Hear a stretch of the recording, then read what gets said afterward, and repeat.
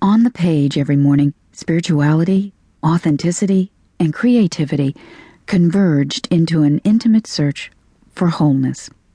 I began writing about eliminating clutter and ended up on a safari of the self and spirit. No one is more astonished by this than I am. As simple abundance evolved from creating a manageable lifestyle into living in a state of grace, I began to barely recognize the woman I once was. Simple abundance has enabled me to encounter everyday epiphanies, find the sacred in the ordinary, the mystical in the mundane, fully enter into the sacrament of the present moment. I've made the unexpected but thrilling discovery that everything in my life is significant enough to be a continuous source of reflection, revelation, and reconnection.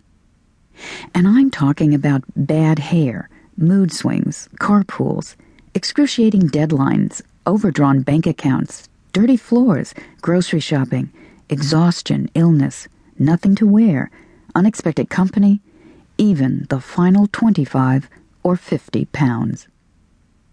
Simple abundance has reminded me what to do with a few loaves and fishes, and has shown me how to spin straw into gold. Simple abundance has given me the transcendent awareness that an authentic life is the most personal form of worship. Everyday life, how I celebrate it, consecrate it, cherish it, has become my prayer. Writing Simple Abundance has brought me to the awareness that the reason I was so unhappy, frustrated, resentful, envious, and angry was because I wasn't living the real life for which I was created, an authentic life. I try to now. At least I can now recognize boundaries. What's more, I'm gradually starting to set them. For any of us living in the late 1990s, this is nothing less than miraculous. Now I realize that abundance and lack are parallel realities. Every day I make the choice of which one to inhabit. Now I understand that all my hours aren't billable. Finding a quiet center in which to create and sustain an authentic life has become as essential as breathing.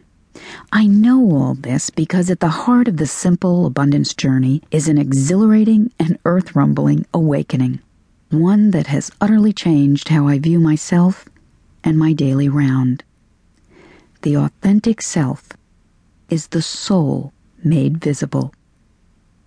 Simple Abundance was originally written as a daybook containing one short essay or meditation for each day of the year. This audio version contains the essence of that book, but instead of 366 short essays that guide us through a year-long journey, this program is divided into 6 sections, one for each of the 6 principles. And by the way, the music that you'll be hearing on this tape is the music I listened to during the writing of Simple Abundance. I hope you'll enjoy the exquisite artistry of pianist Kelly Yost as much as I do. And one final note, I originally wrote Simple Abundance for women. Many of the comments are directed toward women, and many of the examples are drawn more from a woman's world than a man's. But in the many Simple Abundance workshops I have presented, I have seen this message touch both women and men.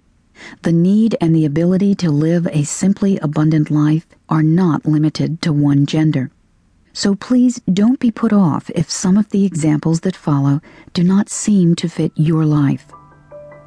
If you use these principles, your authentic self, male or female, will help you journey past the darkness of complicated need and into the light of simple abundance.